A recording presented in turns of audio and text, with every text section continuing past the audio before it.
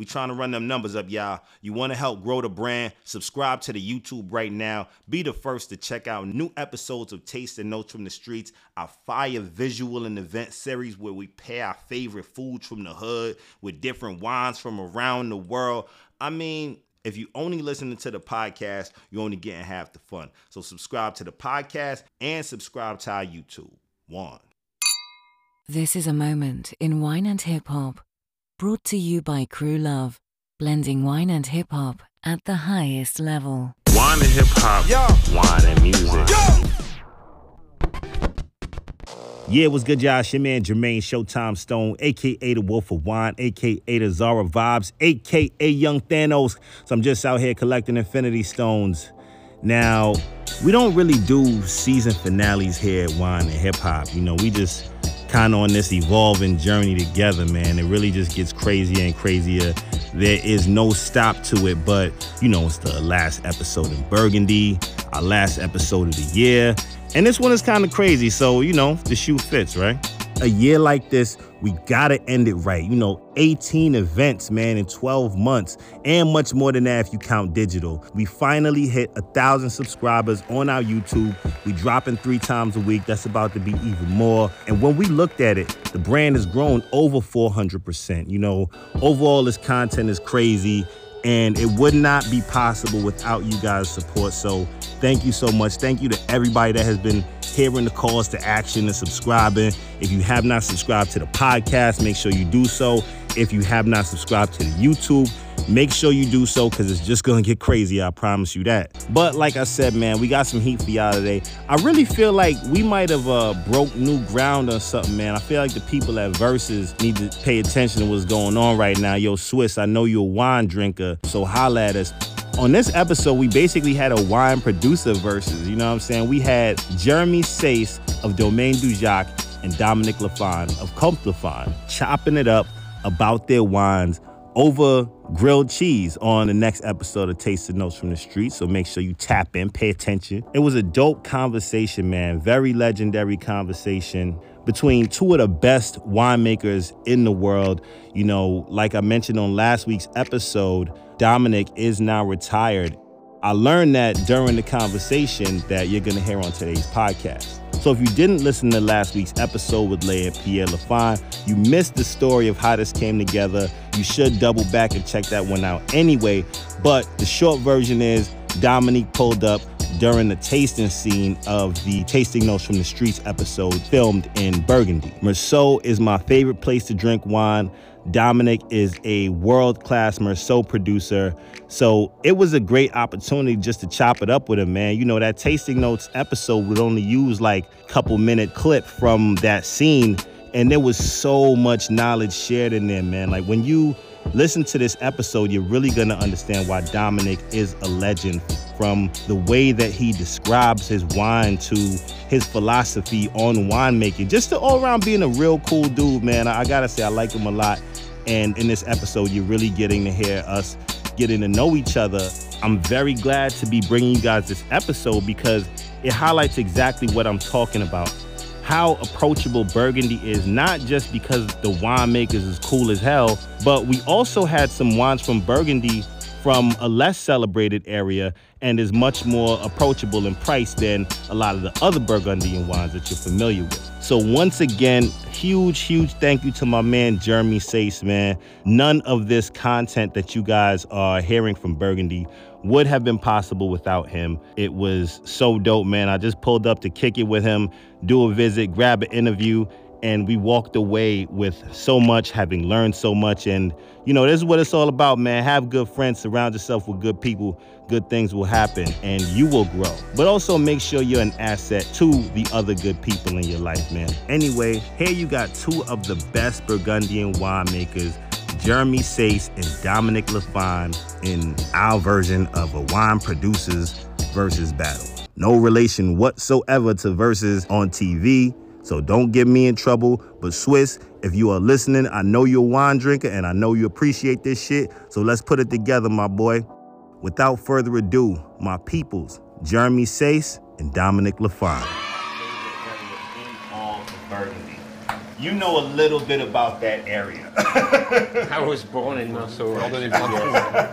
Yeah. I've been working for a long time on that estate for over 35 years actually. Now I started working with my father back in 1982, and I just retired this year. So it's my daughter and my nephew who are taking over now. Wow. I'm still a little bit involved in quality control, vineyard managing, things like this. So this is the Meursault. It's the historical domain that has been started by my great-grandfather. And this one in Mâcon, I created it and started it in 1999. So knowing that in the south of Burgundy, it's the same type of soil with limestone and clay. It's the same grape, it's Chardonnay also. The vineyards are very affordable and available, which is actually not the case in Meursault. It's very expensive and very hard to find. So it was also, for me, a good way to develop our estate and also to have an offer of more affordable wines, which are actually they're made with the same thinking than in Meursault. So the vineyards are organic, they're biodynamic, it's all hand harvested, which is, for example, not the case everywhere in Mâcon.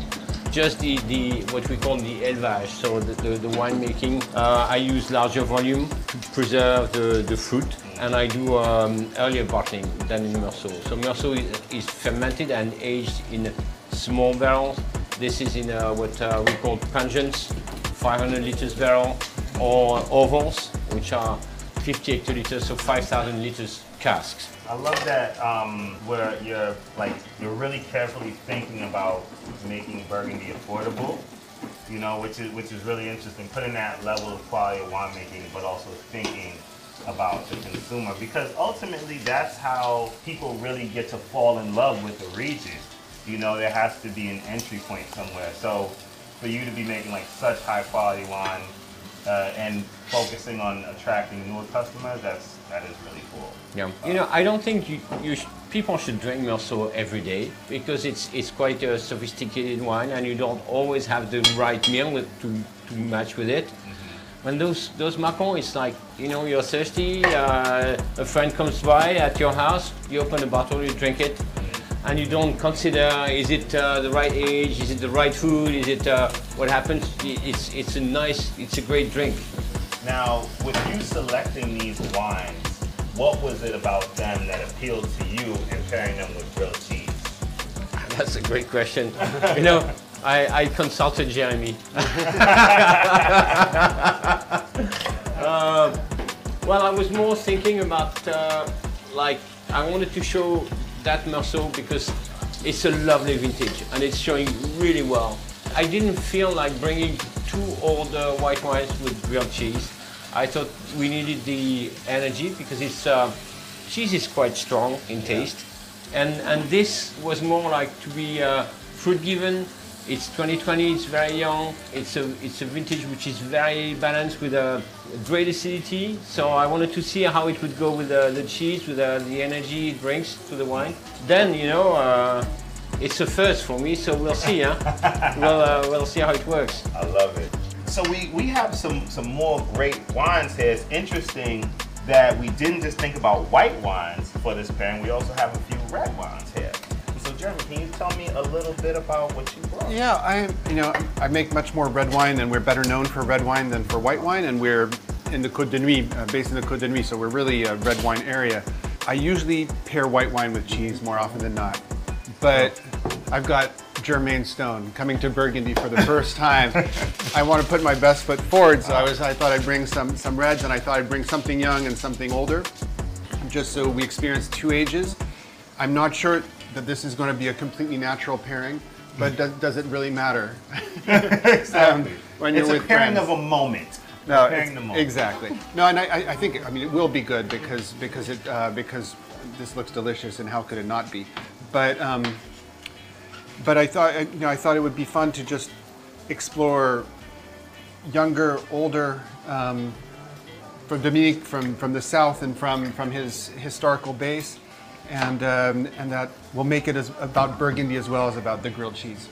Now, would the French pair wines with their grilled cheese? Yes. It's a thing. It's like, all right, let's hook up some. I think it's a winemaker thing to prefer white with cheese. I think a lot of people prefer red with cheese. And they would, I think if you went to eat a croque monsieur in a bistro or something like that, you'd probably end up with a glass of Beaujolais or Gros Hermitage. I don't know what you think, but I guess that would be I would go for a light style of red wine and not a heavy, rich style. I don't know why, it's a feeling. Or white wine, as Jeremy said. Wow, okay, so we got the first wine open. And you were 100% right about the freshness. Like, you could smell the freshness. It's just really good. There's a nice sweetness, roundness in the palate, but also the finish has a great tension. And I think with cheese, it could really play very well. Yeah. And it has a real deliciousness to it. You know, like you feel like that's more. That's the Macron effect. I think the Macron, they're always very appealing, a bit more generous than wines from the Côte de Beaune, which usually are leaner, and this is why they need more time, more aging to be showing very well. Macron, they're generous from start. Okay, yeah, no, this is really nice. Ready for Meursault? Merci. So the Meursault is slightly older. It's 17 vintage versus 1920 vintage. But I think, you know, it will be quite generous because of the vintage, but you'll see it's slightly more backward with more tension. I hope you've been enjoying our Wine and Hip Hop Takes France series. A bunch of episodes that brought us from Burgundy to Bordeaux and not quite to Provence, but a producer of wine from Provence. This run is legendary. Thinking about where I've come from to where I am now, I had to commemorate that with some fire merch. So go to wineandhiphop.com, hit the merch tab, and check out our French collection, where you can get our Projects to Provence hoodie, or Bronx to Bordeaux tee, or maybe the Brooklyn to Burgundy tee. I mean, it's your choice, man. It's a lot of fly stuff. We got the new Wine and Hip Hop trucker hats. You want to support the brand, you want to be fresh, you want to commemorate this journey, hit the merch tab and holla at your boy. Now, as winemakers, you guys, I've heard so many winemakers say, you know, tougher vintages are appreciated a little bit more. You know, and if you think about things we go through with friends, you don't go through an easy thing and they now become your friend. When you go through some rough shit with someone, that's when they become a friend, you know? So in this instance, as winemakers, like, you guys, tell me how you feel about, like, dealing with tough vintages. Like, why is it that those difficult vintages you appreciate a little bit more?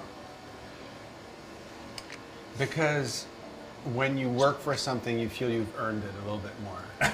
I think is what it comes down to. No,